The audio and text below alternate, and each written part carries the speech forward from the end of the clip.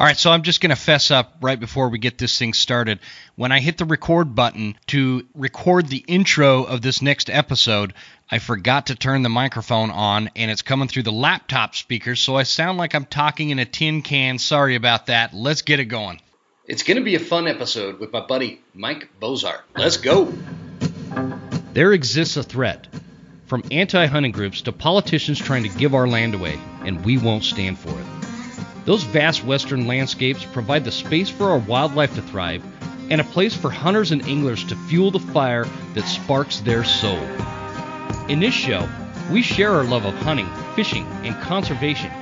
Here, we provide the foundation to meet these threats through passion and the grit of the American outdoorsman. Welcome to the Western Huntsman Podcast.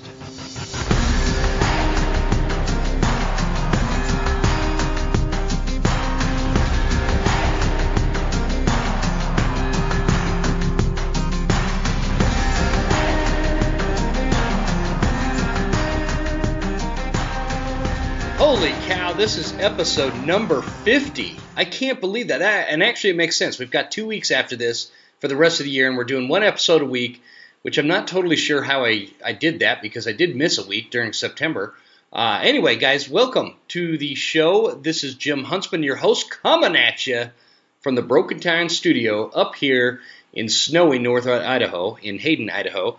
And I appreciate you guys tuning in. We got a great episode for you this week. A couple things to get to as we start rolling through this stuff. First of all, I want to talk about last week's episode, the elk panel, the series that we did. We had Dirk Durham, Joe Giglia, Chris Rowe on, and we discussed elk and elk hunting and elk habitat and elk behavior and lighted knocks and a little bit of everything. So it was a really fun conversation. The one thing, though, that I noticed, I was going through and I was listening, I was doing the edits. After I record these shows, I sit down and I upload it to my editing software and I listen to it. And what I just try to do is make sure there's no long pauses in between. I tighten up some of those gaps and I try to get rid of some of the ums and ahs and stuff like that. It takes forever though, so I don't focus too hard on that. And plus, I want it to sound pretty authentic as well.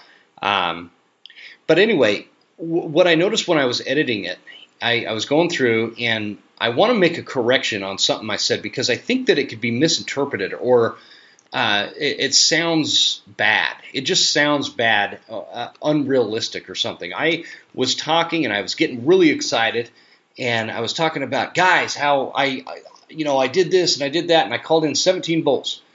And the one correction, that's not inaccurate, but I do want to correct it, and I don't want to call it call-ins because a call-in implies that you brought the bull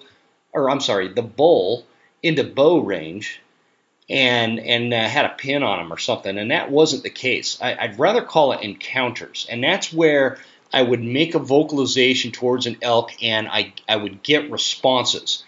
And many of those did end up into an actual call-in, where I was engaged with the bull, and he came in, he was within bow range, and, for one reason or another, behind some brush, or I blew it, or whatever, that I didn't get an arrow in that particular bull, but I just wanted to kind of make that correction. Nobody said anything or anything, but I didn't feel right about how that sounded.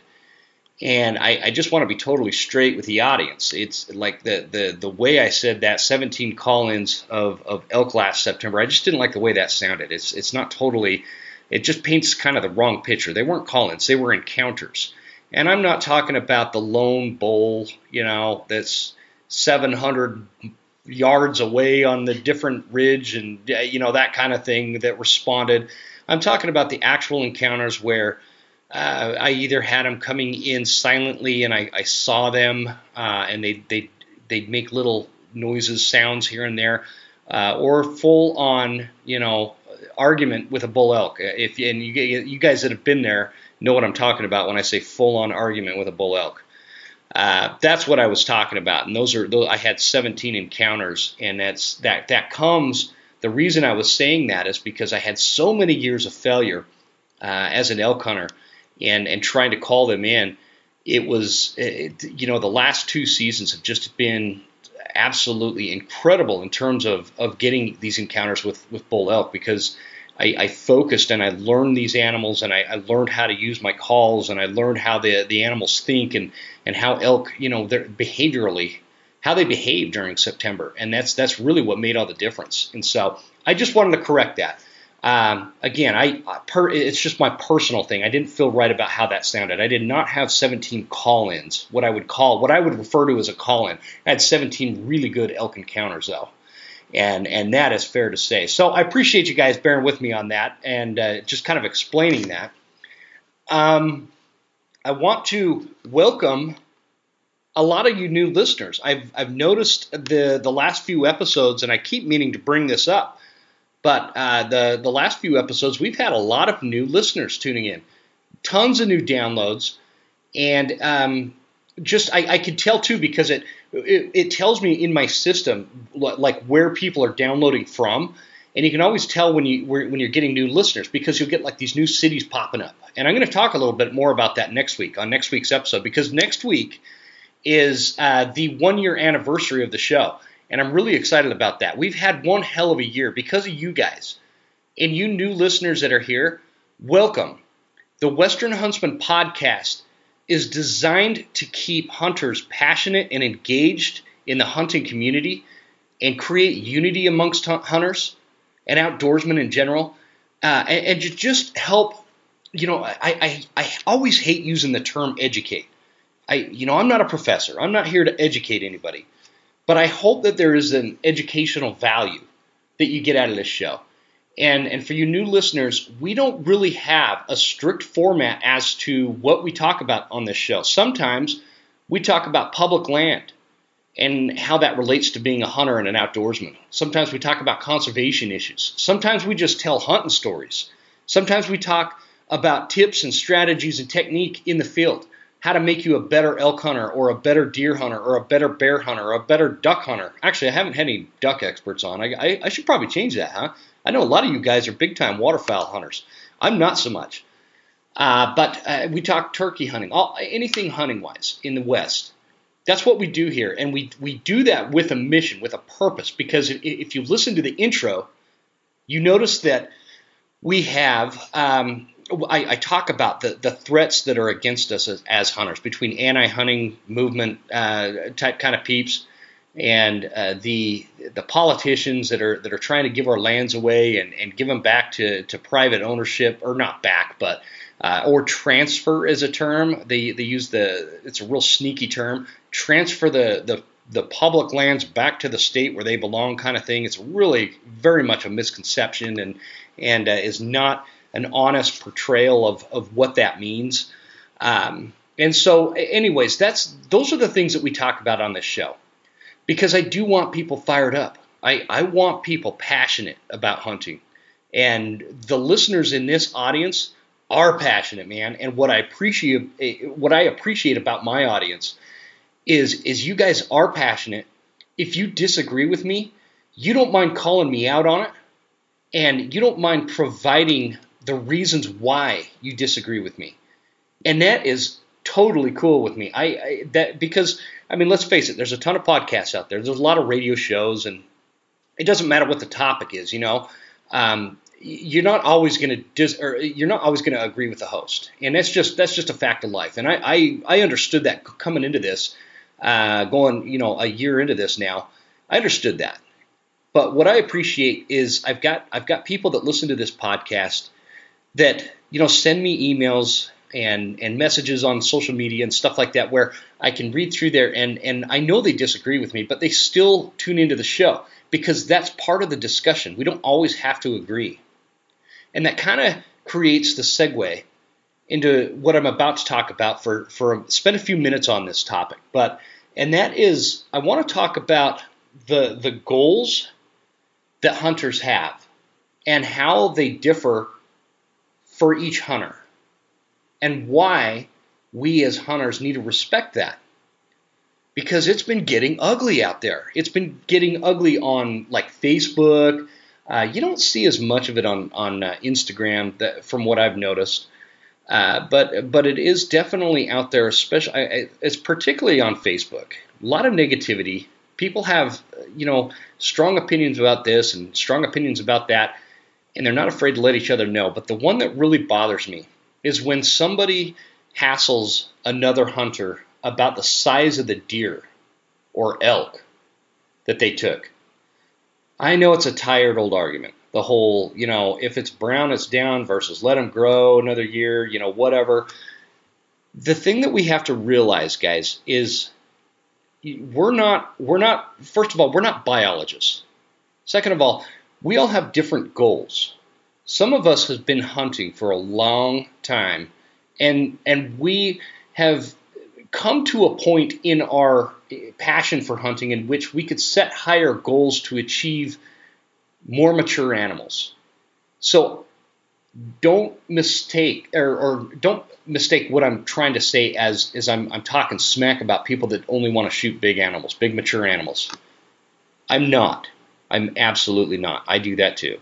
I really enjoy going after the most mature animal I can find.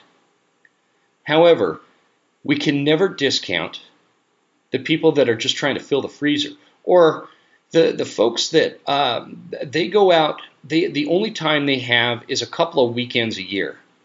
To go after these big, mature. I'm just gonna let's use mule deer for an example. It applies to everybody. It applies to whitetail hunters. It applies to elk hunters. But just for the sake of simplicity, let's go ahead and just stick with mule deer. If you're going after a huge mountain western mule deer, a big mature buck, you need more than a couple of weekends. And that is just fact. Now, does dumb luck sometimes happen? Yeah, obviously. Sometimes these hunters get out of their truck and they walk a few hundred yards and there's a monster mule deer standing there. I know that happens. Has it happened to me? No. I wish it would, but nope, never easy. So the point being that 99% of the time you're going to need a lot of time and a lot of effort into putting in for these big mature mule deer and getting in after them. Some hunters don't have that luxury. Sometimes all they have is a couple of weekends a year, and really that's all they want. And you know what? That is okay. Now, unless you're in some specific unit that has a problem with the population of whatever game species we're talking about, we need to lay off the folks that go out there and they shoot a spike or a 2-point. What is the problem with that? Because that's been going on for generations. That's something that has been passed down for generations. And so to judge people on the size of that animal and the level of maturity of that animal is really inappropriate, and it really sends the wrong message to future hunters and to people that are against hunting outside of us. We're all hunters, and I get it. There are specific regions throughout the West where there are nuances where we do need to be careful about shooting the younger bucks versus shooting does versus shooting mature bucks, and I have opinions on that as well. So I'm not, don't take that as like some big blanket statement, because it's not. But as a general rule, if it's a legal buck, I just wish people would stop giving each other a hard time. And I think that I know a lot of people that took a nice little buck. Let's say it was a forked horn. You never saw that posted on social media. And it's not that they didn't want to share that experience or their what they consider a trophy in their mind. It's because they were afraid of the repercussions that they were going to get from these people that think that their way of hunting is the only way a hunter should be, and if you don't hunt their way, you're an asshole. That's the kind of stuff we've got to get away from. Anti-hunting organizations eat that up. You don't see anti-hunting organizations ripping each other apart over whatever initiative they're pursuing at the moment, or whatever funding method they've got. No, they don't care. They've all got the same goal. I got news for you guys. And I'm only talking to the people that are jerks to other people about what kind of animal they take. We, as hunters, all have the same goal too. When you strip away the nuances of what your particular personal goals of hunting are, our end game is the same. We want what we consider a trophy in our mind down with a tag on it and our freezer full. That's it. There's no other objective. There's no other objective. Now, I know, again, blanket statement. I know there's hunters out there that they are strictly trophy hunters. They don't even eat the animal they take. They usually donate it and whatever. You know what? If it's legal, I don't care. I'm not going to judge that individual. What I do care about is how we treat each other as hunters, because we have a lot of obstacles in front of us as we move into this next, let's say, decade, because it's 2020. We're going into this next decade, right? And I sure as hell hope 2021 is better than 2020. I've had about enough of elections and coronaviruses and freaking murder hornets and everything else that's taken place this year. You guys know what I mean by that. But the point being is we have a lot of challenges ahead of us as hunters, and we've got to be cognizant of what is ahead of us. What is our future? What does that look like? Why is it important for us to respect each other? You guys, if you've listened to this show at all before, you know how I feel about ragging on people on Facebook.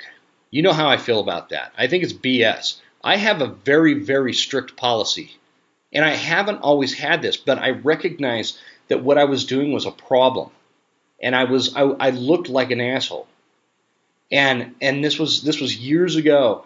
And my new policy, which I adopted, I don't know, 3 or 4 years ago, when it comes to social media, I say nothing to nobody that I would not say to their face, and I take into account some of the people I'm communicating with. I've never met them, and I probably never will meet them in person. But that remains the same. I say nothing to them that I wouldn't say to their face. And if we're friends on Facebook, you've seen that I can get pretty aggressive with some of my opinions as well. But I'm courteous about it. I wouldn't say professional. I mean, it's social media, right? So it's not like I'm professional. But I'm not just a downright name-calling jerk. I understand that people have different perspectives and different experiences and different objectives and different goals, and all that kind of stuff is super important. And as hunters, we need to respect that about each other. Don't say shit to people that you wouldn't say to their face. I think that is a really good policy to have.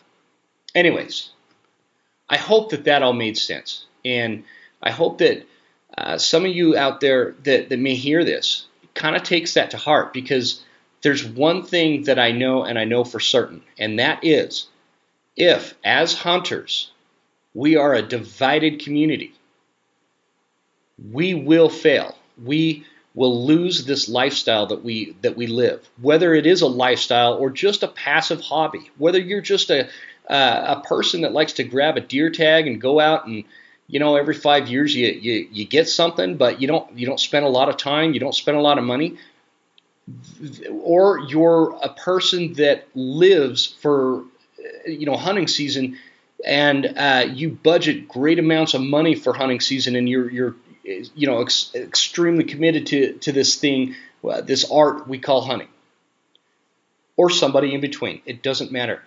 We all have the same end game, and we have to be on each other's side. Hunters are my peeps. If you're a hunter listening to this, I'm your peeps. And all the people out there that you see, granted, do they do stupid things sometimes? Yeah, and I want to point one out. If have you guys seen the video where these dudes in this garage have this deer, this buck hanging, and Mr. Mullet Man gets underneath it, and they pour beer down into the cavity of the deer? Like, I don't know if it's 1 or 2 cans of probably Hams. I didn't notice what kind of beer it was, but that makes a difference, right? They pour it down into the cavity of this deer, and Mr. Mullet Man's underneath, as it's coming out of the nasal canal and mouth, is like chugging the beer, and it's bloody, it's all nasty. They're young guys, but that is a stupid thing to put on social media. And here's why. What do you think happens when the marketing director of PETA gets a hold of a video like that? As hunters, we're always trying to portray that we respect our wildlife. We respect the game. We love these animals more than people that don't hunt do. We know more about them. We study them. We respect them. We give them the respect that they deserve once we put the tag on those animals. And then you have that video come out. And the marketing director of PETA is going to take that video and use it to promote their cause against hunting. And I'm using PETA as an example. Another one, or the Center for Biological Diversity. They will eat that video up. What do you think they're going to do with that video? That is marketing dynamite for those kind of organizations. So that video was stupid. It was irresponsible. It makes me sick that somebody would put a video like that on social media for thousands to perhaps millions of people for them to see, and that paints a very, very bad picture. That blows in the darkest, blackest cloud of a shitstorm that we can receive from stuff like that. And I hope that never happens again. I hope those guys, I wish I knew who they were, because I'd get them on the show and I'd say this right to their face. That is the kind of stuff that we've got to find this balance, because you just saw me. I got upset. And those are hunters, and we're supposed to be talking about the unification of hunters and all these things, but some hunters do need to be called out, and it's stuff like that we need to focus on and unify against, because that is what threatens us as hunters. That is the kind of stuff that threatens hunters, not whether or not Bob shot a 2-point versus Billy that shot a 200-inch mule deer. That's the stuff that'll divide us, and it's irrelevant to an individual hunter. Again, regional nuances aside. It's the videos of chugging beer out of a dead deer cavity that destroys us. And those are the things that need to be called out. As hunters, we need to be very much keyed in to what kind of perceptions we are putting off, because as hunters, we are outnumbered, man. I'm telling you right now, I've been running the numbers. We are outnumbered big time. We are not replenishing the hunting ranks that we used to have. It's no longer this widely accepted thing in the United States and Canada. There's a social movement that is seeing it as this barbaric, old-fashioned thing that shouldn't exist anymore, because their opinion is animals shouldn't have to be hunted because they're so soft and they're so weak-minded that they don't understand that the natural progression of mankind has always evolved around hunting and gathering. So this is important stuff.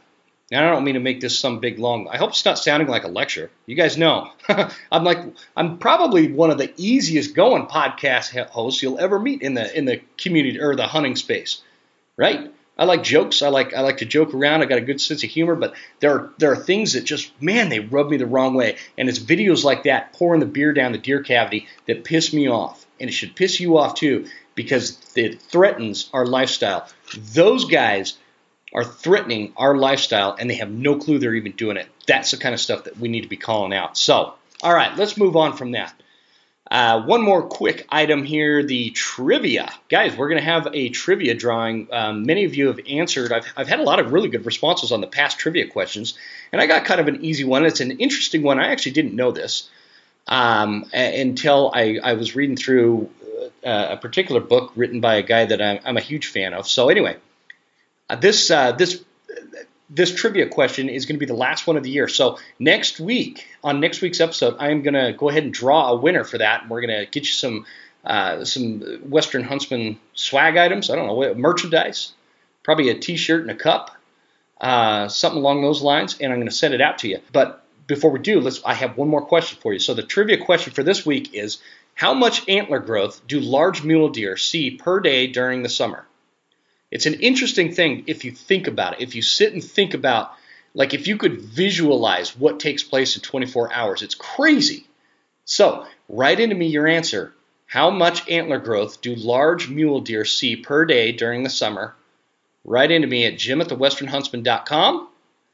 and let me know your answer, and I will enter you in to win the raffle coming up next week on the 1-year anniversary of the release of the Western Huntsman podcast. What a year it's been. Guys, thanks for tuning in. Let's get to it with our guest today, which he is a fantastic human being, you guys.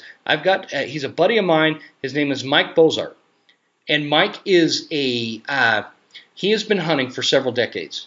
He's got a lot of experience, and he's got great insight as to hunting in different states and tag draws and mule deer and elk and all these things. He's strictly a bow hunter, and that's the only kind of hunting he does anymore. And he had a great season this last year, and we talk a lot about that. But Mike is the kind of hunter that is like he's just everybody's friend. You know, if you're a hunter, he just looks at you like you're already a friend, even if you don't know him. And the goal with episodes like this is I want to get people's perspective that they may not have these platforms to offer their perspective in a lot of cases. You know, a lot of times I've got guys that they have their own podcasts, or they have big YouTube channels, or they have, you know, some way of communicating some of their hunting perspective and tips and strategies and things of that nature. I want to hear from what I would call the average hunter, even though Mike is an above average hunter. He is definitely an above average hunter, and he's got a lot of cool stories. But he's not somebody that you would hear from normally. And those are, if you know somebody like that, if you know somebody that's kind of in the shadows but gets it done every year, they're really good, they love teaching and sharing their knowledge and sharing stories of their hunt, send them my way. Send them my way. Jim@thewesternhuntsman.com is my email address. I'd love to get people like that on the show, because you will be amazed at some of the nuggets you'll get out of guys like this. And Mike is no exception to this. Mike offers a lot of really good information that you guys are going to really benefit from, and I think you're going to like him as much as I do, because I really do. I consider him a friend. He's a great guy. He's a great hunter. He's a great representative of the hunting community, and a lot of us can learn a lot from Mike Bozarth. So without further ado, let's get into it with Mike right now. Guys, have a great week. We'll talk to you next week, and here we go.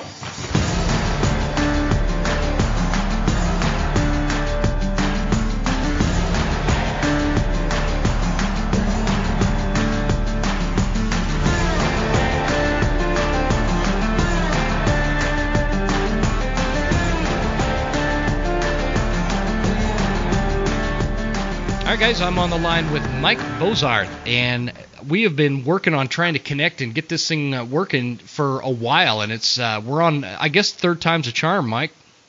That's right. Yeah, it's been a struggle here. We tried one program, it failed. The other program couldn't hear each other, so I finally just called him on the phone and hooked him up to the soundboard, and here we go. That's right. So Mike is somebody I kind of met through social media, and I've been following him and watching his hunts take place, and he's one of those guys that just does a really good job every hunting season. He's super passionate about hunting, and he's got one of those, what I've talked about before, the perspectives of a hunter that you may not hear otherwise. And I think that by not hearing from guys like Mike, we're really missing the boat. And so I'm really excited to have you on, Mike, and I appreciate you coming on, and I'm looking forward to this conversation.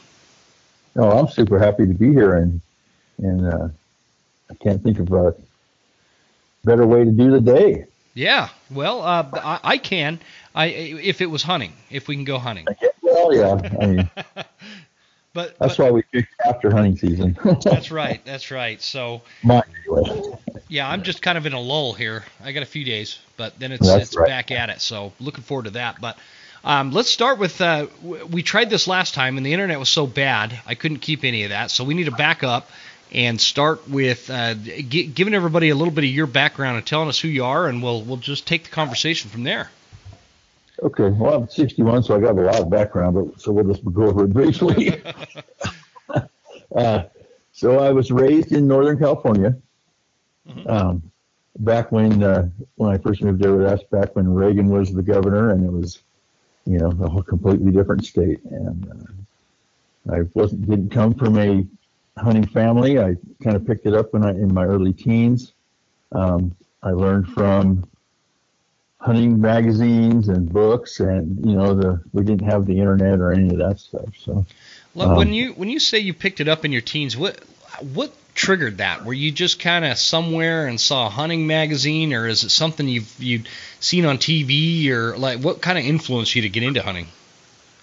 I think I was born with it because, though I didn't come from a hunting family, we were a shooting family and a fishing family, and we were always outdoors camping and stuff like that. Mm-hmm. And it just seems like when my dad and I would take these trips places, and he'd have his 22, and I'd see a rabbit, and the first thing I'd say is shoot it. Right? And he's looking at me like, why do you want to shoot it? So we can eat it. And I'm just a little guy, right? Mm-hmm. And so I think it's just part of me, and then he passed away when I was fairly young, and so from there I just took it on my own, and I picked up trapping, and I lived in the country, and I had neighbors and let me trap their property and the creeks, and I would help out, with nuisance animals and the chickens and stuff like that for everybody, and it was just I think it was just part of me when I grew up. Wow. Did you have a mentor? I guess at that early age, the only real mentor I would say was the neighbor that let me trap on his place, and he took me horseback deer hunting when I was like 15. In Northern California? Northern California, yeah, up in the High Sierras. And that was the experience right there, I think, that just stuck with me. Yeah. And I mean, he was a great old guy, and he, took this neighbor kid along with him, and that's kind of stuck with me for a really long time. How old were you when that happened? I was probably 15. 15 or so? Yeah. And so you grew up in Northern California and hunting, fishing, trapping, shooting, and then at some point you pick it up from there. Just kind of pick it up from there. So later on, I moved up to very northeast California, and up there was, where I grew up was heavy timber and thick, and the foothills of Northern California, old logging and mining district.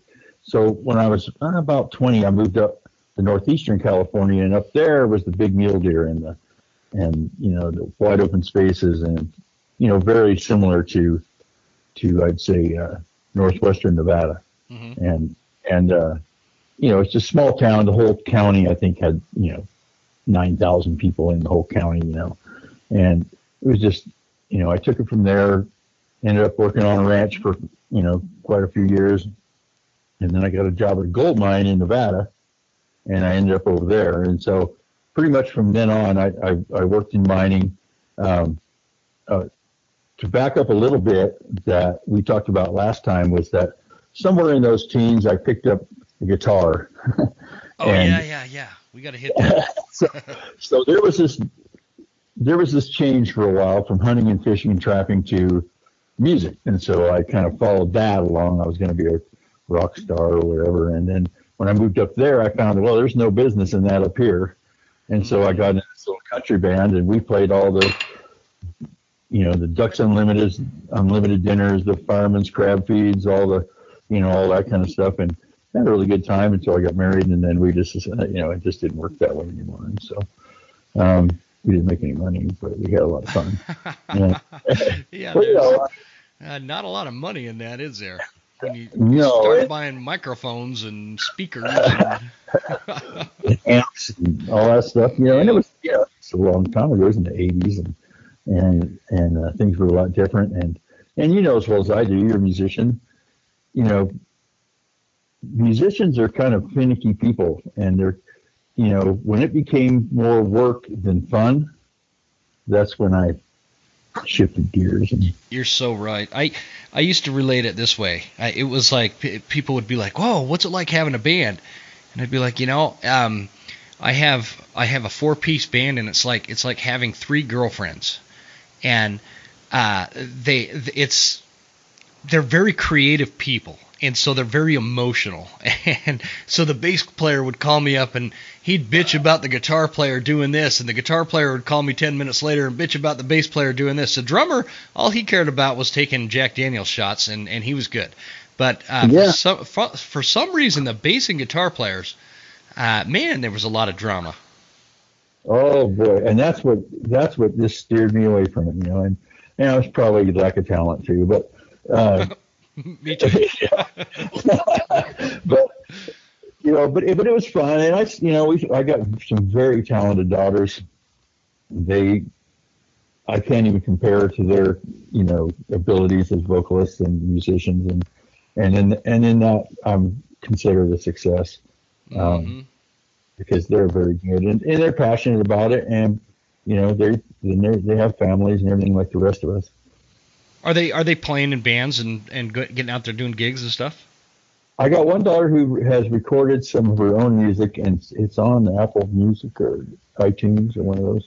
She's done some solo stuff like that, yeah, and she's really good. And my oldest daughter, she lives in Washington, and but when we get together that we really, we play. And we played some, talent shows and, stuff like that. All three of us together, a couple of years ago. And that was so much fun. I'll bet.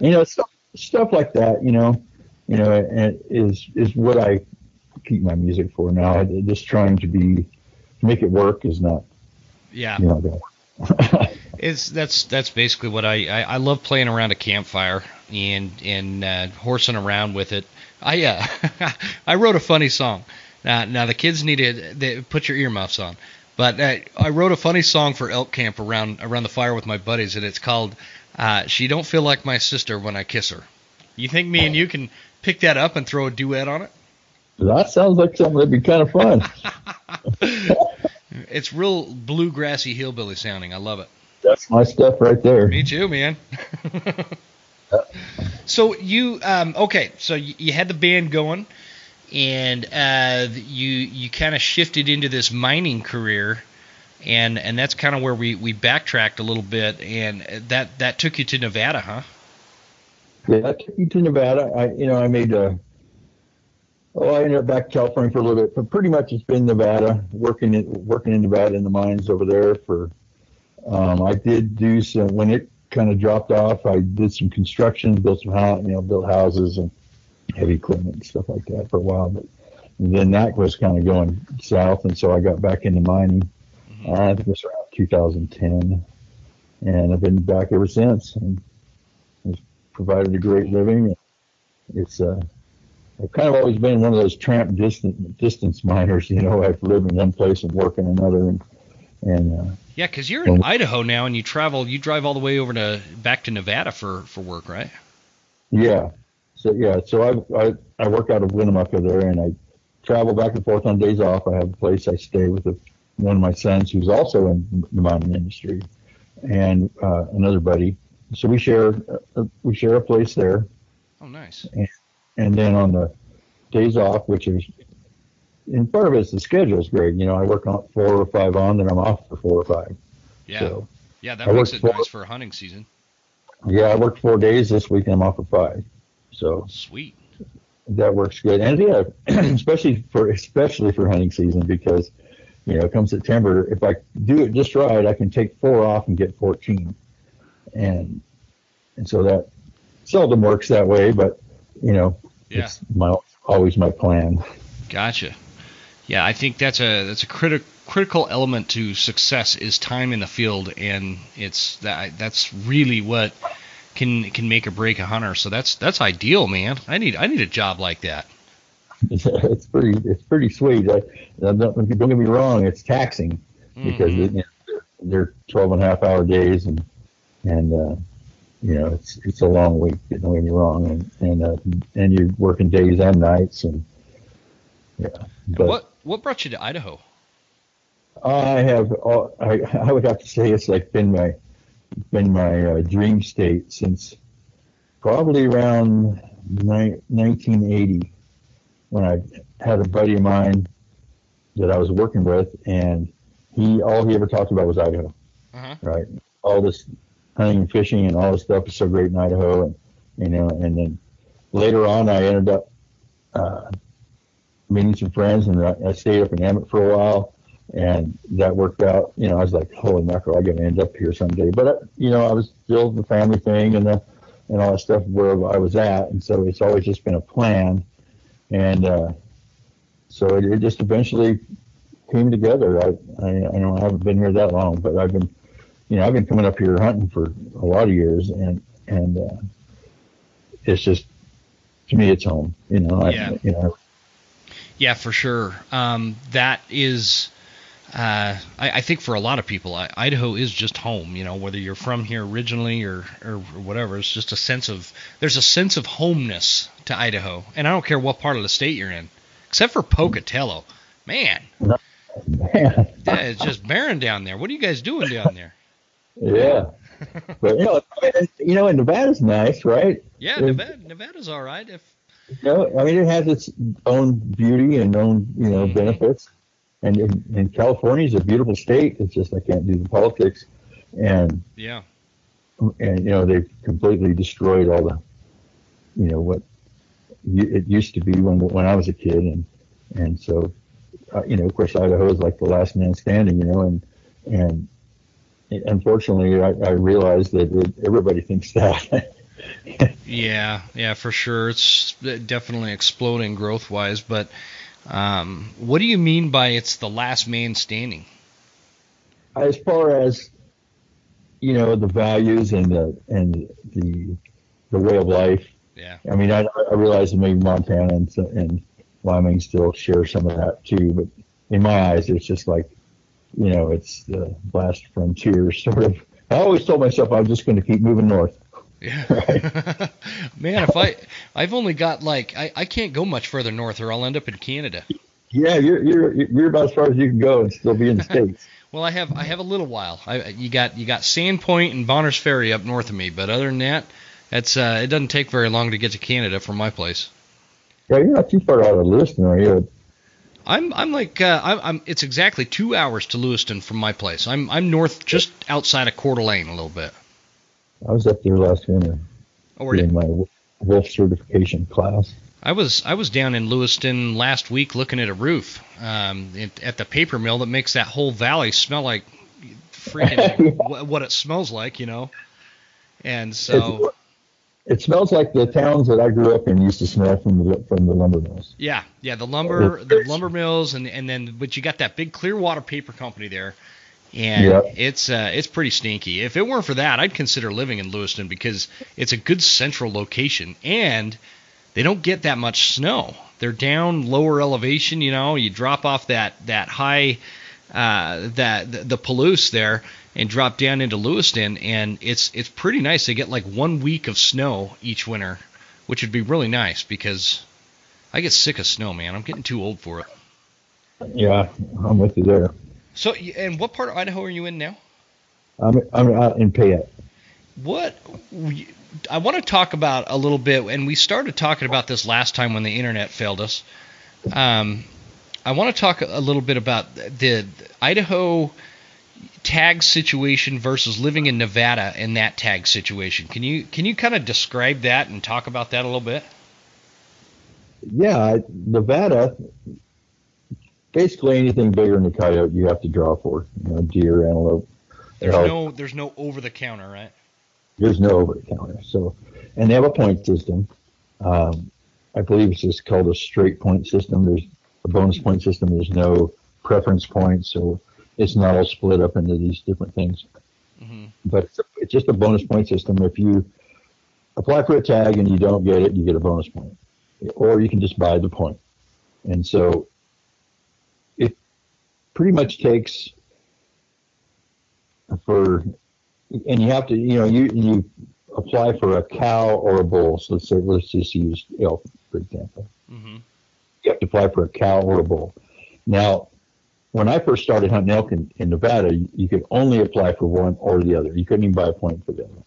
And so when I first got interested in hunting elk, it was like, well, do I want to hunt elk or do I want to wait 7 or 8 years or more for a bull tag? Well, I want to hunt elk. So I started applying for these cow tags, and you could at the time you could draw them fairly easily because usually the only people that were at the time that were applying for cow tags were on their waiting period from a bull tag. So at the time, if you didn't harvest, you had to wait 5 years. If you did harvest, you had to wait 10. Now I believe it's 7 and 7. Either way, you got to wait 7 years from the time you draw a tag till you can apply for a bull tag again. Jeez. So the demand for the archery cow tags wasn't that great, and so 3 years in a row I drew archery cow tags, and I got super lucky the very first year, and took me all season, but I got my first elk, and then of course I'm hooked, right? Mm-hmm. Now, Nevada doesn't do the archery hunter any favors as far as that cow season opens August 1st. And then the bulls start opening around the 16th. And so you're hunting mid-August for bulls, and earlier than that for cows. So you're not getting I think Utah's like that too. Yeah, I believe Utah is similar. Mm-hmm. But so they're, it's all spot and stock, sit on water, whatever it is. And you might catch some of the premium units for bulls start like the 25th or 6th of August. Don't quote me on it. And then they go into September a little ways. So you might catch some rut action on that. And then the muzzleloaders start up. If you're a muzzleloader hunter, you're catching peak rut. Gotcha.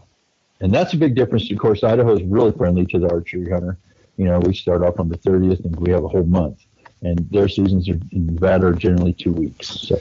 So, like, essentially, if you're an elk hunter living in Nevada, you can basically, you're not going every year. Yeah, you're not going, especially for bulls, you can only, every 7 years or whatever. Yeah. Every 7 years, and that's just before you start applying. What about deer? Right? Deer's a little easier. Now, it depends on where you want to go. Some of the higher demand units are a little harder to draw. But you could, if you pick and choose and you're not real picky about where you go, an Nevada archery tag for residents and non-residents is attainable, just about every year. Gotcha. I was pretty lucky about drawing a deer tag. Now, if you want to go like on the eastern part of Nevada or Ely or something like that, you might wait a couple years for a deer tag. But I'm just speaking archery because that's my only really. Yeah, you basically only hunt archery, don't you?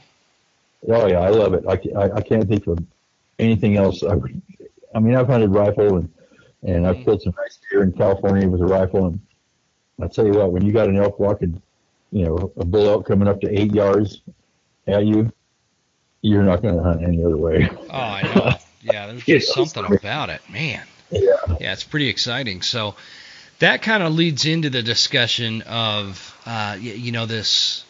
There's a lot of talk, especially with all the fuss and feathers that Idaho Fish and Game has created with non-residents lately. There's a lot of talk about how, Idaho's eventually just going to go to a draw system like everybody else, and that's a pretty touchy subject. What are your thoughts on that? As far as a draw system like we already have, I guess if I realize that it's not the non-resident hunters that are overcrowding. That's the same amount. I don't even know when it was 96 or wasn't it when that number was set? Yeah, it was a long time ago.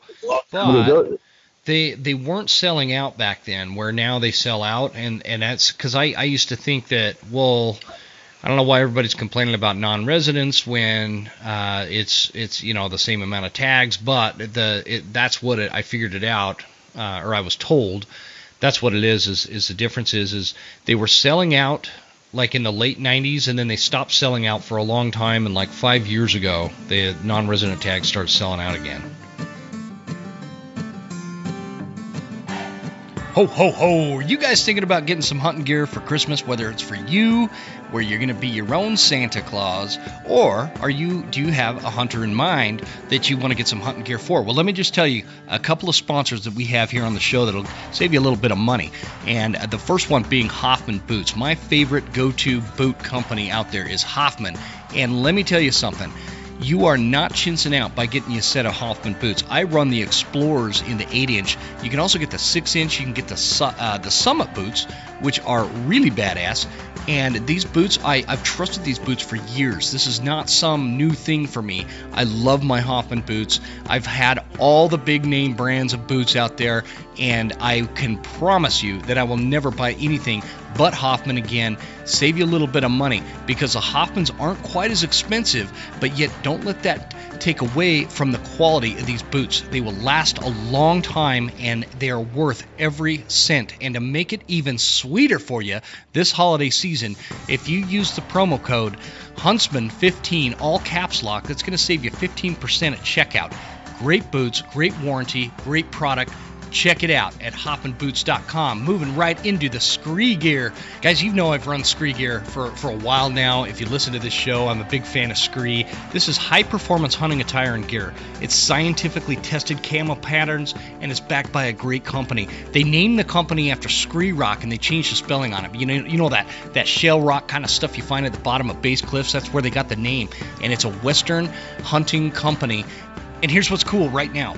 So they've got two patterns, and one of their patterns is called the Mountain Stealth, and that pattern is getting discontinued, much to my dismay, because that's what I run. I like the Mountain Stealth. It's a lot better for most of the terrain that I hunt in, but they are having they're doing away with it, so they've got a huge deal going on. It's like 30% off of the Mountain Stealth Scree gear. So if you have the inclination to get outfitted for new camo for next year, go to screegear.com and check out anything in the Mountain Stealth. I highly recommend the Elite Starter Bundle. It's probably the best bang for your buck. And if you get it in the Mountain Stealth, I think that's going to run to like the last day of September. I've got September on my mind. I'm telling you right now. Last day of December, that 30% off is going to be taking place. So go check it out at screegear.com.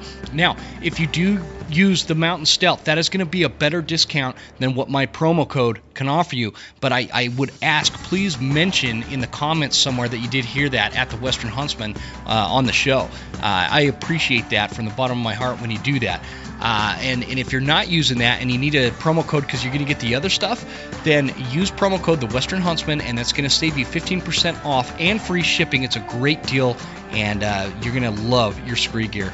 Last but not least is Phelps Game Calls. Phelps Game Calls is the go-to call company for the Western Huntsman, whether we're talking deer, bear, and especially elk.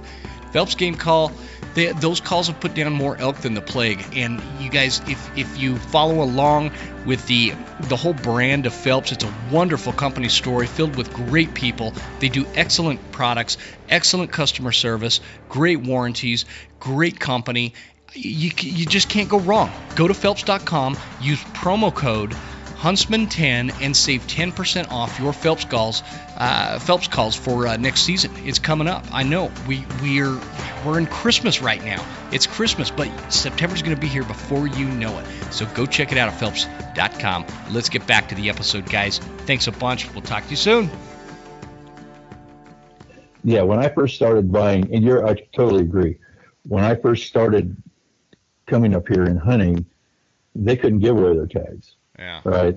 And you could buy a second one at a reduced price. Mm-hmm.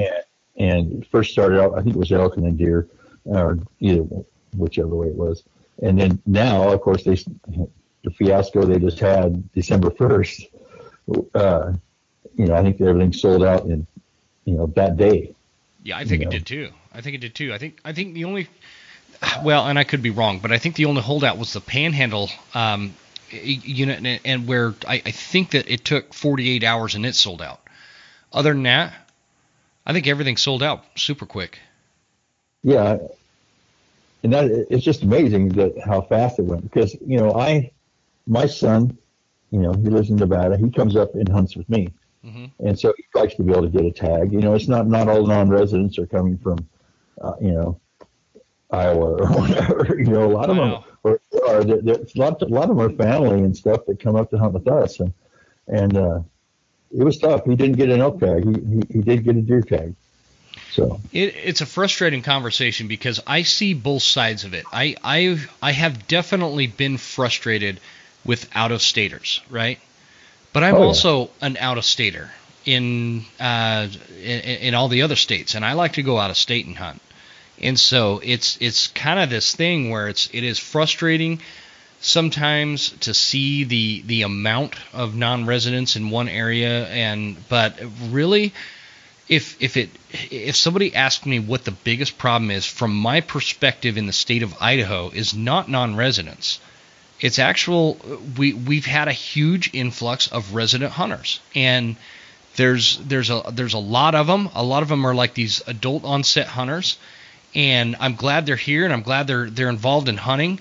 But I feel like that in a lot of cases, that's what's jamming up a lot of these units, with the exception of a few down south in central Idaho and down south. There's a couple of units in particular that get pretty hammered by non-residents. But like up in my neck of the woods, we get a lot of non-residents coming from the Spokane area because it's a big metro area, and the seasons are a lot more favorable to archery elk hunters to come over and get an Idaho tag and come on over here and hunt. And so we see that, but it's not like those few specific units where I feel like the biggest influx in hunting populations in the state of Idaho is definitely residents. We've got a ton of new residents.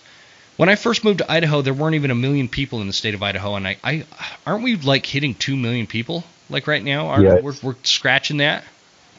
I think I was listening to Randy Newberg the other day. I think he said Idaho is like 80%. Yeah. Since 1990 or something like that. Yeah, it's crazy. It's crazy, and I saw that in Utah too. Utah, I remember as a kid, we were the only ones on the mountain, and it's not a wildly popular state for non-residents to go to, but we did see a huge influx of Californians moving into Utah. And by the time I was a teenager, man, you had to like wear a flak jacket and a Kevlar helmet to go deer hunting because bullets were flying everywhere. Oh yeah, I remember as a kid, everybody hunted, right? So and tag, you just went down to the hardware store and bought your tag. Yeah. And yeah. I mean, and so I see hunting pressure starting now like it was then. I mean, it was a lot of people out. I mean, everybody was in the hills. Yeah. But it was kind of I don't think the expectations, were the same, because we just went out and you hoped to find a deer, and if you did, then you got lucky. If not, then you had a good time, and that's still my motto, right? Yeah. Still kind of a pastime. Yeah. So it took a dip, I think, for a long time, and now it's becoming, especially in the western states, all the social media and the YouTube, the Born and Raised and all those guys, and has really made, and I'm not blaming it on them, but they've really made it visible. I am. It's Trent's fault. Yeah, it is. Yeah, I blame everything on Randy Bird. Because I like that policy. My hunting hole got blown up this year, and I've seen one person in 6 or 7 years, and it turned into a Walmart parking lot. And it's like, that's Randy Newberg's fault. All his e-scouting stuff, all his, and email now. Yeah, I'm sure there's something to it. That's why on this show I'm super careful about, I'm very, very generalized when I talk about locations. Whether here or elsewhere. But getting back to that kind of the tag draw conversation, and the versus OTC, it is a hot topic, like I said, and I guess from my perspective, I want to caution people that have never lived in a state where it's all draw. It does make it makes it very difficult when you're passionate about hunting and you want to be out there every year, which what hunter doesn't? Like, I'm always blown away. You got these dudes that live, these folks that live like maybe back east, but they're way into elk hunting, and they only do it once every 5 years or once every 10 years. I can't live like that. I need to be out in the elk woods every year. I live for that. You know what I mean? And so when, for example, I lived in Utah for a spell so I moved to Idaho, And then after the service, and then I moved back to Utah. I took a job down in kind of the Salt Lake area for a few years. My wife and I hated it, so we came back up. And it's not that we hated Utah, but I hated the hunting seasons and this weird, overly complicated draw where I can get an OTC tag for a spike bull, but a general any season bull was like this draw. And the deer, you couldn't put in with a bunch of buddies and go to deer camp anymore because everybody had to draw the tag unless you wanted to go to this northern unit where there were no deer left. And, it was just chaos. And I told my wife I took a lesser job back in Idaho because the hunting is just a lot more favorable because I can just go to Walmart and grab a tag. And I've got lots of time, lots of game, lots of area, lots of public land, and we can hunt and we can live that way. You know what I mean? Oh, absolutely. And, I've got to admit that, that had a lot to do with my decision, to finally take the plunge and say, okay, we're in Idaho. I mean, after not because after the first 3 years I drew a cow tag, they changed the rules to where you could put in for both. And now everybody wanted a cow tag, and then I went 2 years without drawing a cow tag. Well, I was hunting here at the same, if I didn't draw a tag, sure, I'll come here. But it's just like, why am I doing this? Right? It took me 6 years to draw a bull tag, and I got burned out by a fire, the fourth day. And so, and then you have to wait 7 years, no matter what, right? And it's like, why am I doing this? My passion is, archery hunting, elk hunting, deer hunting, antelope hunting, but mostly elk hunting. And this is the perfect place for it. And I think with what you're saying about, a draw system in Idaho, I don't see how we're going to get out of some sort of restrictions somewhere down the line, at least in certain areas, from the resident influx. Yeah, I think you're right. I mean, it only is common sense that something's going to have to change at some point. But if we could push the OTC tags, as available and as widespread as the units are, the freedom that we have in Idaho to hunt is such a foundational part of being an Idahoan. I'd hate to see that change. Yeah, I think a lot of folks take it for granted what we have. I do too. Coming from a state that, and not only that, California, the areas I live were draw only, and shoot, I'm looking at 30-inch mule deer out my window, and I can't hunt them, right? So I'm getting out of there. In Nevada, you wait for these tags, and then you got to wait all these waiting periods, like antelope's 3 years or whatever it is. But mule deer, you can go every year. But I think we take it for granted what we have here, and you see all this, on social media. It's like as soon as the tags come out, and as the draw comes out, oh, we got to go to a draw system. We need points. Yeah. And I really caution people on it. Being careful what you wish for, because once you get in that, there's no getting out that I can see. And it just seems to me that it takes more and more and more points to get let some of these premium units, especially if they can push them through fast enough. Like antelope in Nevada is not too bad. 3-4 years after your waiting period, you can usually draw one. But some of those elk units are just ridiculous. And of course, they don't have the resource we have. But still, that it's because they look at Colorado, all these other states that do the same thing. It's just a ridiculous mess. And I see all these. And in Nevada, when the tags come out, right, you hear the opposite, crying, right? It's like, well, we got to get rid of this system. It's terrible. Yeah, that's how it was in Utah. Everybody was complaining about the system there. Yeah, and I was one of them. I'd complain about it every freaking year. It's like this is ridiculous. I can't get a tag in the unit so my family has a ranch in Utah, in central Utah. And there's monster mule deer on this thing, and just in the foothills right off the property line there. There's just these monster mule deer that run through this country, and I could never get a tag for it. I never, and it's not like it's some major premium unit.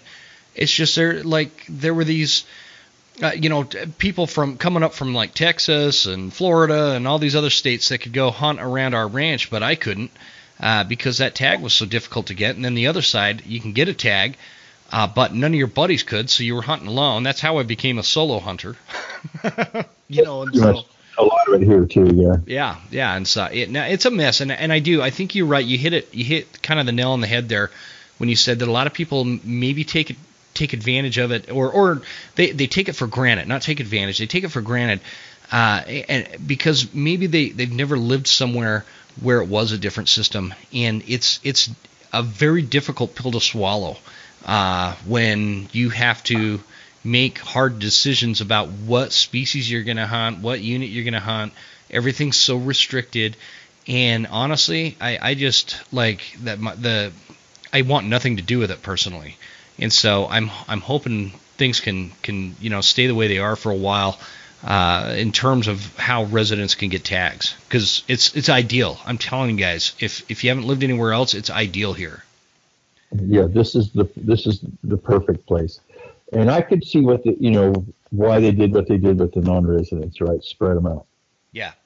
I understand. I completely agree with that. And I completely understand. Now, what the areas I hunt hasn't ever been an issue, but I realize it has been in other places. Mm-hmm. And so, the redistribution of them, I totally get, but I'm just hoping that for residents that we can hang on to what we have for as long as we can, because it really is, the best deal out there. There's not very many places like that out there that we can just go and buy a tag pretty much. And you can hunt elk every year, no matter what, mm-hmm. if you want to hunt elk. Yep, and deer. And deer. Yep, yeah. And that's a beautiful thing. And the other thing that makes Idaho so great is we're like 63% public land. And so there are places, and I know in the unit that I elk hunt, it can, there in one part of that unit specifically, people talk about overcrowding and all that kind of stuff. It does get crowded in this particular section of this unit, but I'm telling you right now, most of those people don't get off the road, and that's where you'll find elk away from the road. Not that I think you have to go, into the back country 10 miles or anything like that. It's not like that. But that's a huge issue. Most of these hunters they're road hunters. They're driving around. They'll hike for 100 yards up on a hill and sit in glass, but they don't leave. They don't get off the roads they don't get off their ATVs. They don't travel into the woods. And where I started my elk hunt this year, there was camps everywhere, and I was a little concerned. We set up camp, and I'm like kind of driving around doing some scouting, and I'm like, man, there is a lot of people up here this year. I've never seen it this crowded, and it had been like that all summer too. We go up there and camp in the summer to mess around on the river and whatever, and it was more crowded ever, and it's because of COVID-19, Oh yeah. I've got my brother-in-law works in the RV industry, and he's like, yep, this year they've sold like double the RVs than they do in their best years in the past, because nobody's taking vacations. They're buying RVs and going camping or whatever. So anyways, the point being, as crowded as it was, I found myself with basins all to myself many times, because I would just get away from the road. And so that, I don't care who's camped down low. As long as when I'm up in elk country, it's not getting bombarded. So public lands. Go ahead. Oh no, I think you brought up a really good point about it's not just the influx of hunters. We've had a huge influx of recreational users. Yep. They're just riding dirt bikes, and I've got cameras out in the backcountry during the summer and on Forest Service trails, and there was trail runners and motorcycles you usually see, but just all the people that were miles back in there that I had not seen before, and that has an effect, Definitely. Yeah, that's I was talking to somebody on the show, and they were saying that basically that's what a lot of the wildlife biologists say is one of the biggest detriments to our wildlife in terms of where they migrate, how they pattern, where they feed, where they bed, all that kind of stuff. The biggest disruption is recreational users. The people that are going out backpacking, they're not hunting, but they're out there all year long, and it's creating issues for the wildlife. I don't know. I wish I was a scientist so I could study this stuff as a job. Oh yeah, yeah. But I'm not. But to your point though, even though that those people are out there, the hunters are out there and everything, there are places you can find, not usually very far off the road. I don't go as far as I used to go when I'm actually hunting elk. I'll scout elk way back in there. Mm-hmm. Yeah, I saw you. You were posting pictures of 10 miles back off the road. Yeah, but when it actually comes, when I'm solo hunting and I'm 61 years old, I have to pick my battles, mm-hmm. and fortunately I've been able to find, like you said, those basins and stuff that even though there's people all around, you just find they're there, So you brought up a good point there. What, with your age and your experience with hunting, you went out on that first hunting trip when you were 15 on horseback with your neighbor. What do you see as the biggest change to hunting? And not like an easy one like social media. Technology aside, what do you think has changed most drastically since you started hunting to now? Oh boy, it's a loaded question, right?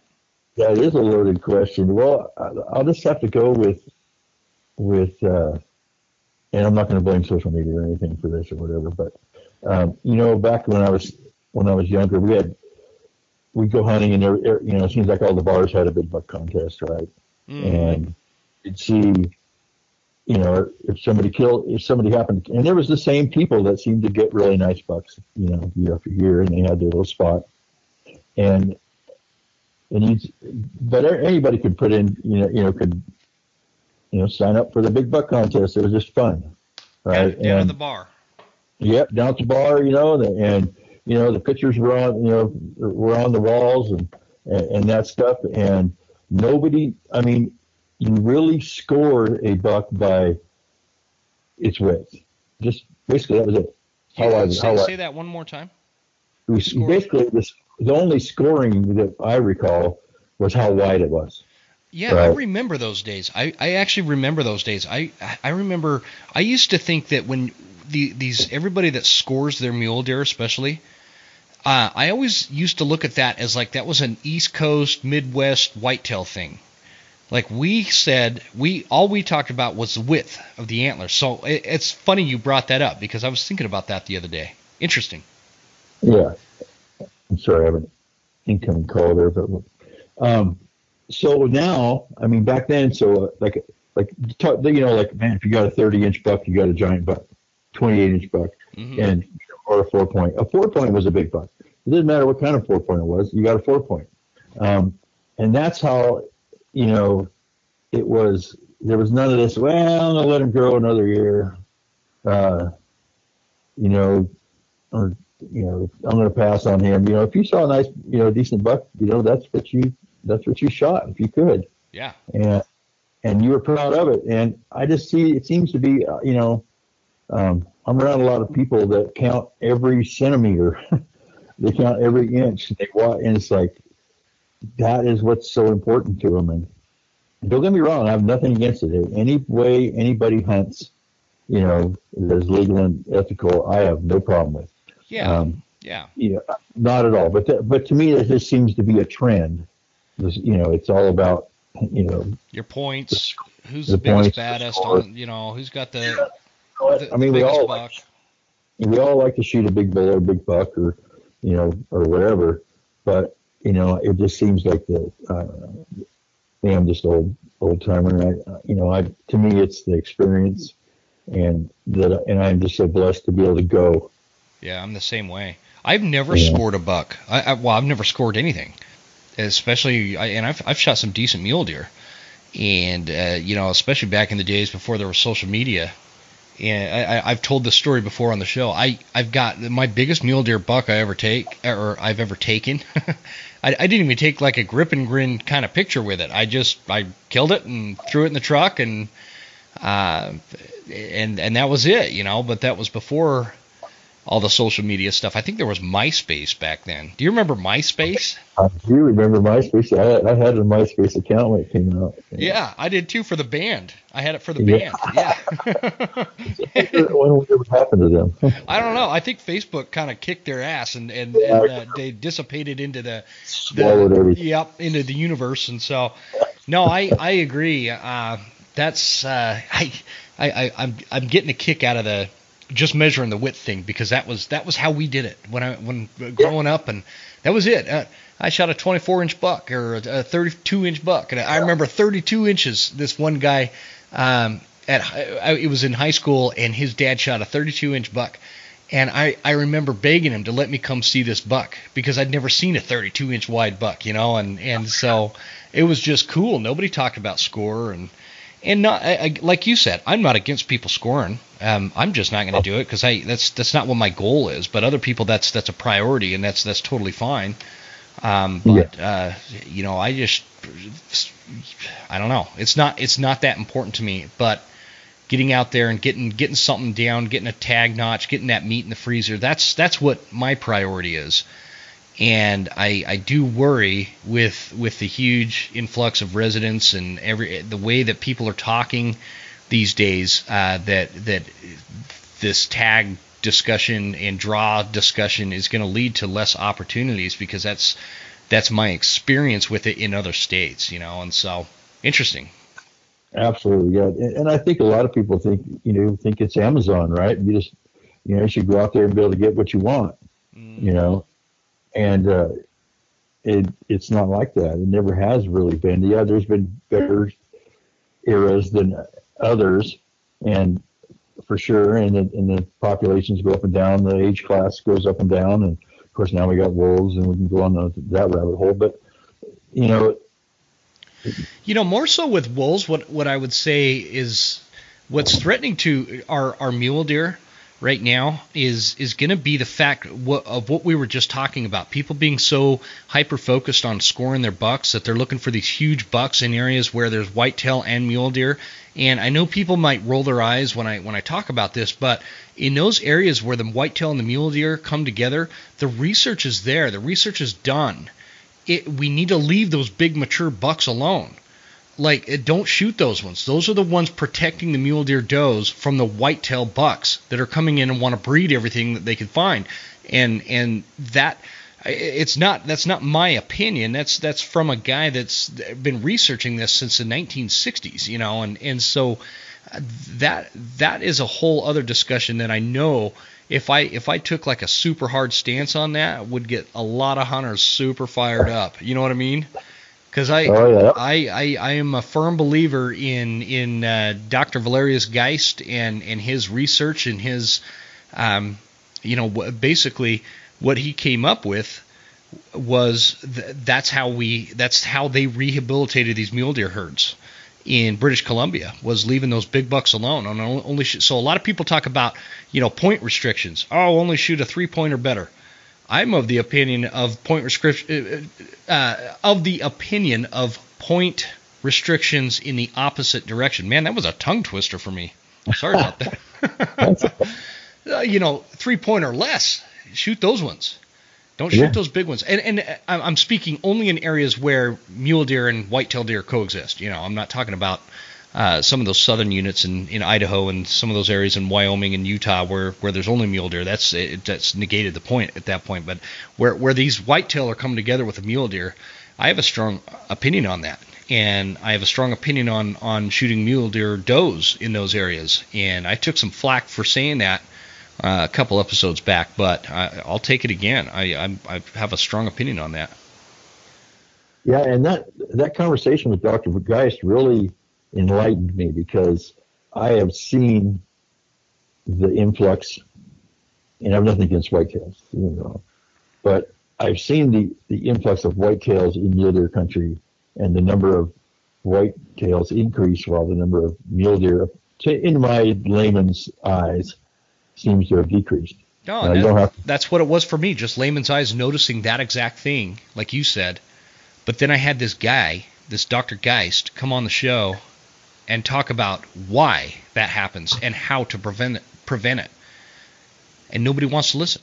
You know what I mean? Yeah, and that's, I could see where that would be hard to swallow for a lot of people. Mm-hmm. Not the data, but just because that would affect our hunts, right? That would affect us. It's going to affect their social media, their Instagram likes, because the bucks they're shooting aren't monsters.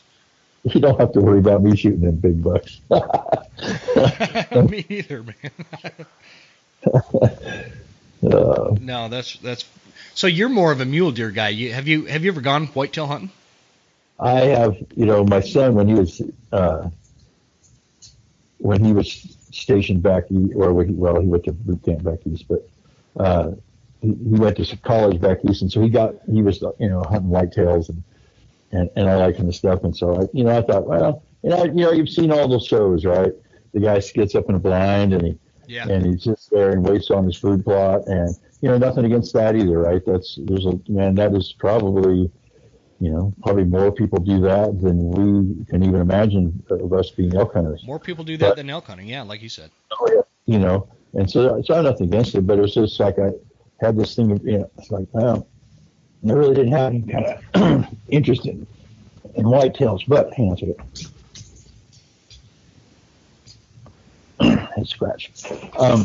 But then I started hunting central Idaho, and then lo and behold, there's whitetails. Mm-hmm. And it's like, well, I've never shot a whitetail with my bow. I've shot blacktail, mule deer, whatever.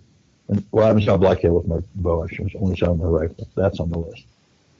But I'd never shot a whitetail, so I made it my point that year to shoot a whitetail with my bow, and I did, and it was a doe, but that hide is on my table in front of me right now, mm-hmm. and that was really cool. I missed the chance at a really nice whitetail buck, but that was.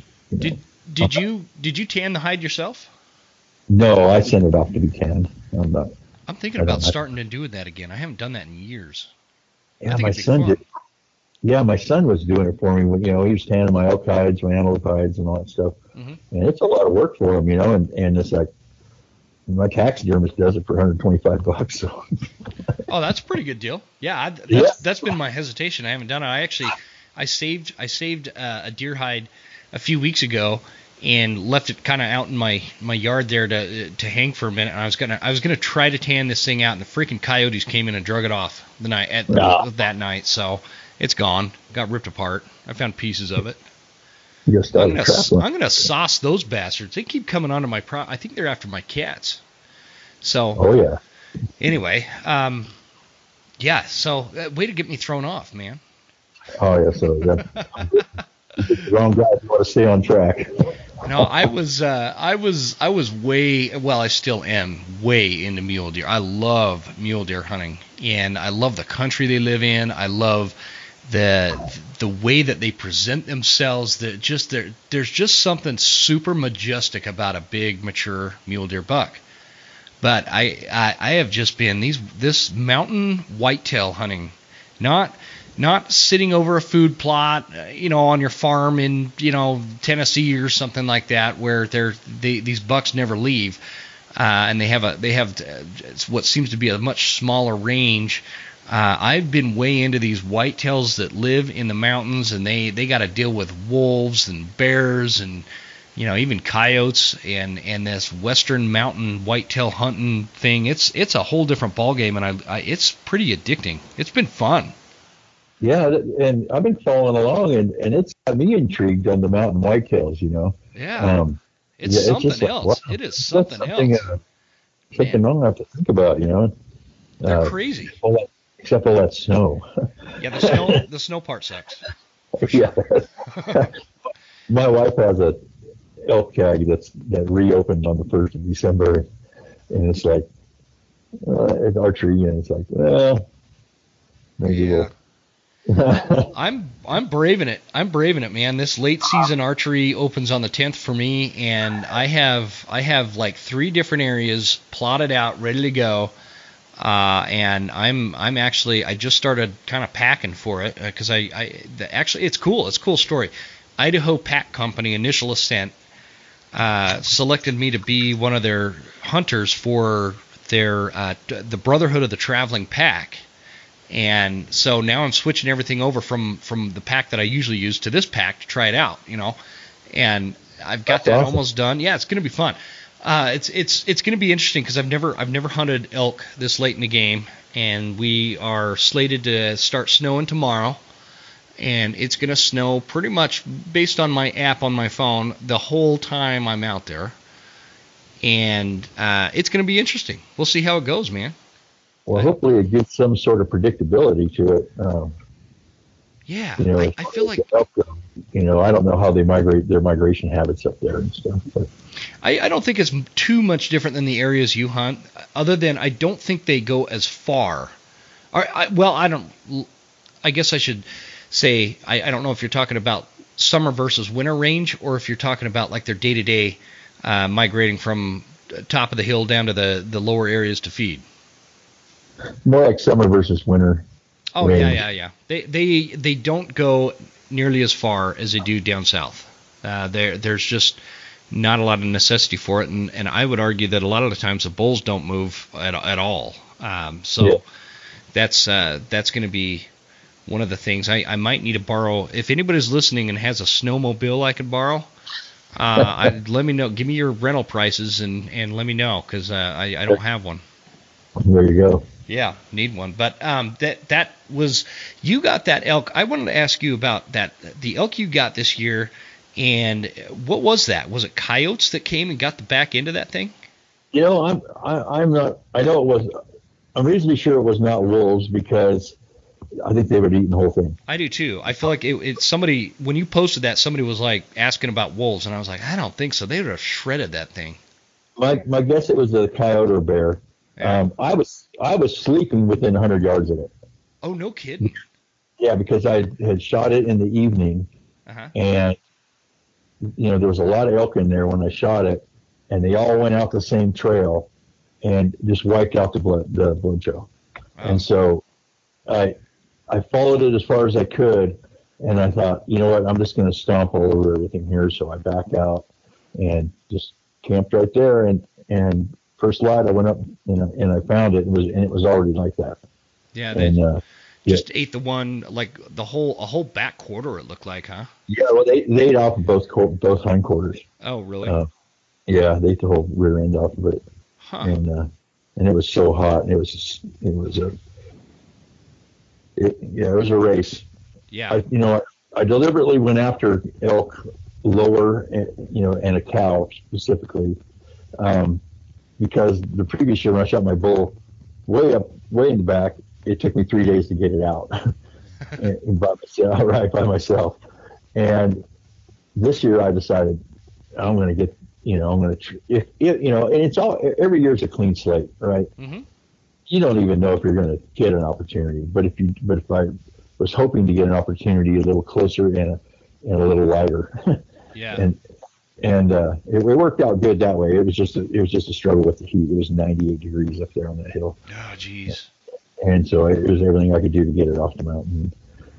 But it worked out. It's a great season. And then you kind of turned the season into your son got a stud of a bull. Oh, that was so cool. Did you guys call that? You called him in, right? Yeah, I called him in. So to kind of give you the story, 2017. This is a completely different unit than I'm hunting. So we are in a different elk zone. And in 2017, I went over, I had that tag, and he had that tag. And so I called in a really nice bull for him. And something happened when he shot, and the arrow hit the string hit his sleeve or something, and he got like an inch penetration, and the arrow fell out. And so ever since then, it was like been on this mission. And so this year was the first chance we really got to do it again in there, and now that first bull came in screaming and fighting and wanting to, raking and, classic, like I seen on TV, right? Oh yeah. Well, this year was a weird year, all right. Where I was at, where I shot my elk, the bulls were bugling and screaming. I have had pictures of bulls breeding cows on the 2nd of September, Mm-hmm.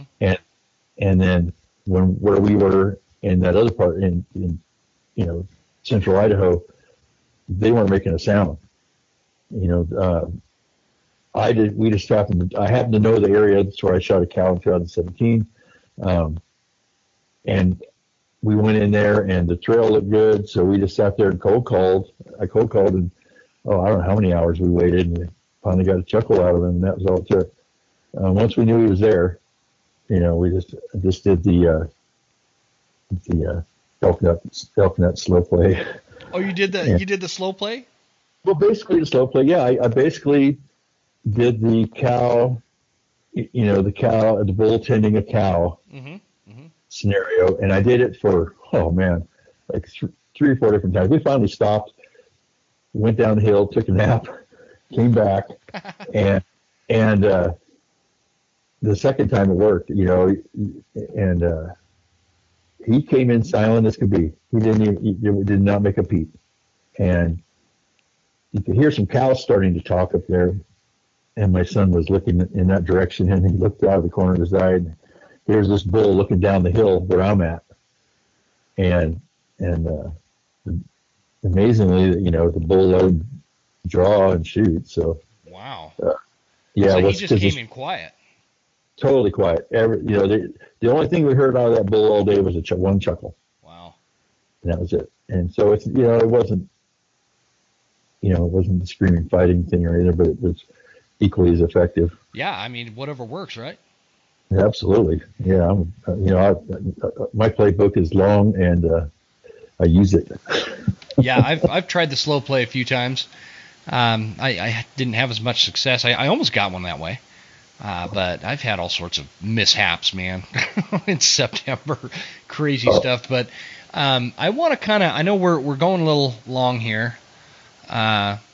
These things, I never talk about what I want to talk about, and all of a sudden the hour's up. And so I kind of want to wrap this up by you have a really good perspective. You've had a lot of hunting success. You've been out, you've hunted multiple different states.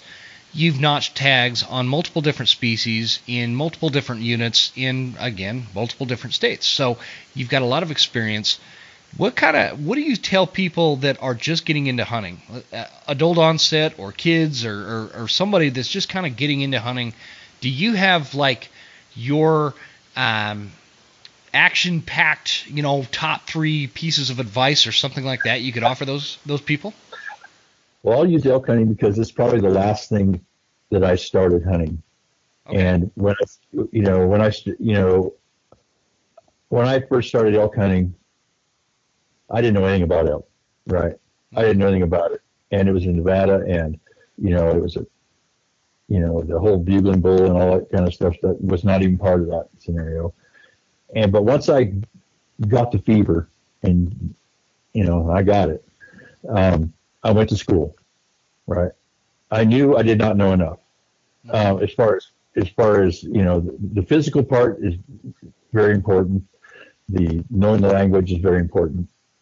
But going to school, getting knowledge like your school of September, and my first one was row hunting resources and elk 101. Those were I just absorbed that stuff, and talk to people who are successful that want to share. I mean, there are you get so much negative stuff on social media, but there are people that will help. Yeah, in person is a lot different than like when somebody asks about, hey, what caliber do I use for elk? That famous question that gets so much slobbering, arguing, blah, blah, blah on Facebook, right? You ask that same question to somebody in person that has a lot of experience, they will talk your ear off. Oh, absolutely. Yeah.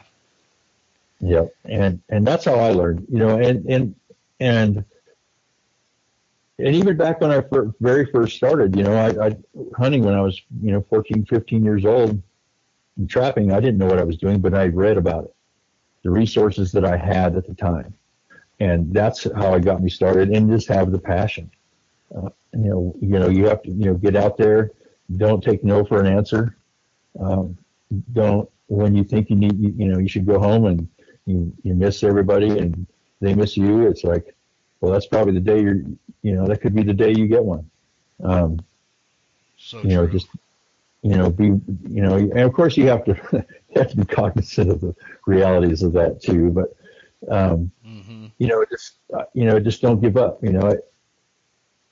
It doesn't have to be all over that next ridge necessarily. Know your limitations, obviously, right? Mm-hmm. If you go back in there by yourself and you kill one, can you get it out? And not have a bunch of spoiled meat. That's a thing that I've had to learn. Now I've been lucky, but I pushed that envelope pretty far a couple of times. Yeah. And I would say hunting knowledge would be number one. Like knowledge of the animal, knowledge of hunting, knowledge animal of behavior. Yeah, animal behavior. Knowledge of woodsmanship and stuff like that. Can you shoot an elk at dark and stay there on the mountain with it, next to it or on that trail until daylight when you can find it? Yeah. That, I kind of had to prove that to myself this year because I was like, I didn't want to stay up there. I know. I was worried about that when I'm base camped with the whole family and they're down at the trailer at camp, and if I'm way back there, I'd stay on, and I'm prepared. I'm ready to stay on the mountain, but like I have no way of letting my wife know that now I didn't fall and break my ankle, or I didn't get my butt handed to me by a grizzly bear. I'm just camped on the meat, and that's a challenge too, because I know a lot of people deal with that. But no, that's great advice. That's really. And I say also. Go ahead. Oh, I say also enjoy yourself. Man, that's great. That's a great one. A lot of people take it way too serious, huh? Yeah, have reasonable expectations. It's not always going to work out. 2018, I had 3 elk tags in 2 different states, and I didn't punch one tag, but I had a good time.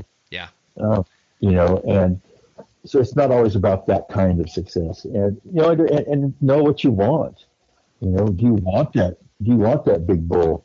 Or do you want? Or are you okay with elk meat in your freezer? To me, my trophy room's my freezer, right? Mm-hmm. So, are you okay with that, or do you want something else? Do you want, do you want that hunt, and know that going into it, and just enjoy yourself, man. That's been the secret for me. When I'm out there, I'm having a good time. That's fantastic advice. The good time, the having a good time, having fun. That I don't think that gets talked about enough. We could do a whole podcast on that. Oh yeah. I could tell stories of when I figure out that I'm calling in another hunter and it's not a bull elk. I'll start playing "Mary Had a Little Lamb" on the bugle, and it's fun, man. It is so much fun. And sometimes they get pissed, and other times I could hear them down there laughing. Or one guy, I'm pretty sure he was playing "Back in Black" back to me, but I'm not totally sure. He wasn't very good at it, but just having fun and lightening it up, The most fun I had this year was on my son's hunt and my wife's hunt, and I wasn't even a hunter. Yeah. Your wife got a pretty nice buck, didn't she? No, she got a doe. Was it a doe? She got her first archery animal of any kind. And that's cool. This year, and and that's, I wanted that experience for her. I wanted that experience for my son, and to me that made my whole season, and that was so much fun. And that's what hunting's about for me. And sure. Whether I tagged or elk or deer or whatever, that was so much fun, and I think that's the takeoff from that is just enjoy yourself, even if it's helping somebody else. Yeah. You get an opportunity to go with somebody else, even if you don't have a tag. You can learn a lot. I love, and I'm 90% solo all the time, but I love going with people that I've never been hunting with just to kind of watch them. And even if I'm like what I would consider maybe a better hunter or more experienced hunter, even in those cases, I learn a lot from going with these guys. And I think that people they put themselves in this like level, like they're on this level of hunting. I'm an advanced hunter, or I'm an intermediate hunter, and this other person I can't learn from them, kind of thing. And that is, I'd love to go hunting with you. I feel like I'd pick up all sorts of stuff. Yeah, we'd have a ball. We would have a ball. We would have. And I'd give it my best Doug Flutie. Oh. And I love Doug Flutie. He comes up all the time on the show. Yeah, man. Can't wait to kick that one out this week. Yeah, that's coming out tomorrow. Well, there's no Doug Flutie does not make an appearance on that one, but we do talk about him.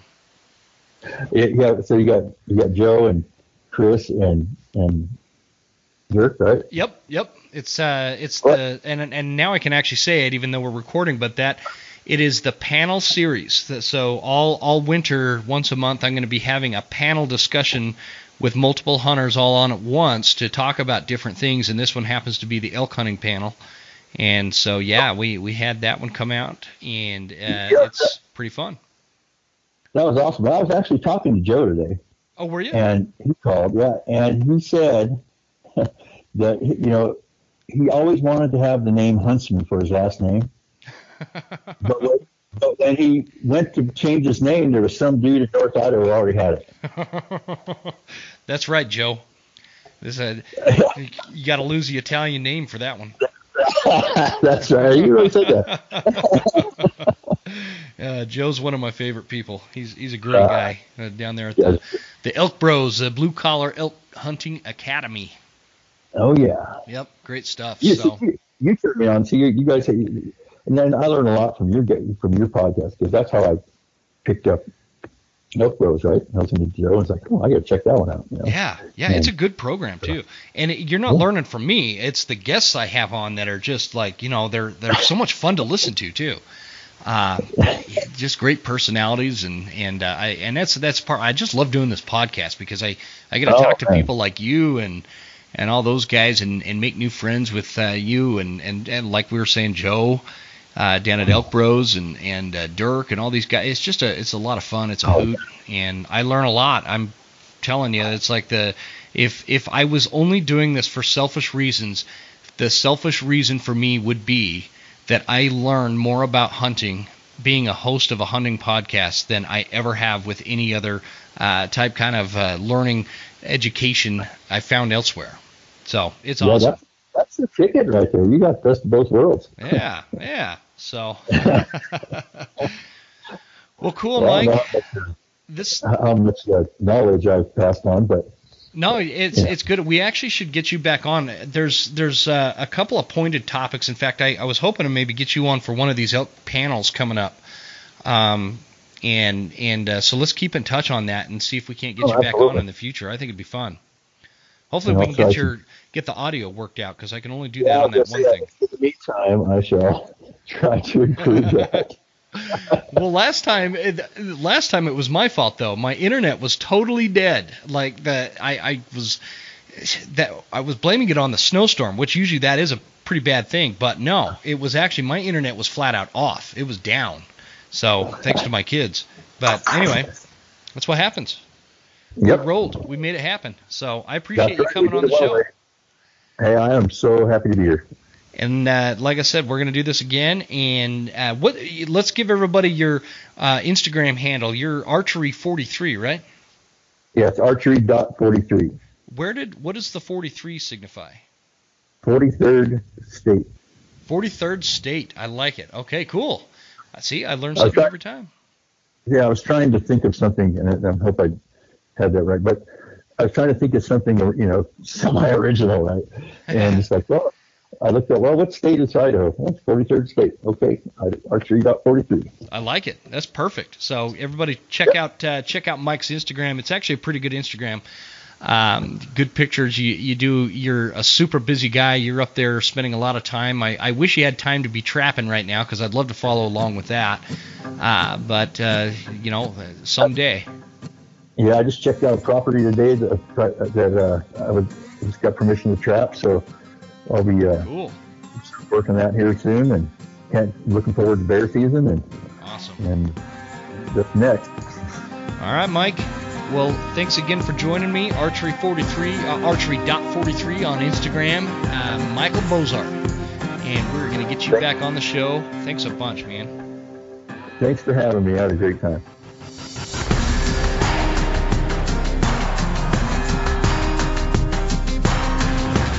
You made it all the way to the end. Thank you so much for tuning into the show. We sure appreciate your support. This is Jim Huntsman signing off and reminding you to check us out at Instagram at The Western Huntsman and on Facebook at The Western Huntsman. And you can also check out the website at thewesternhuntsman.com. Thanks again. We'll see you guys next time. Stay Western, and I'll see you on the mountain.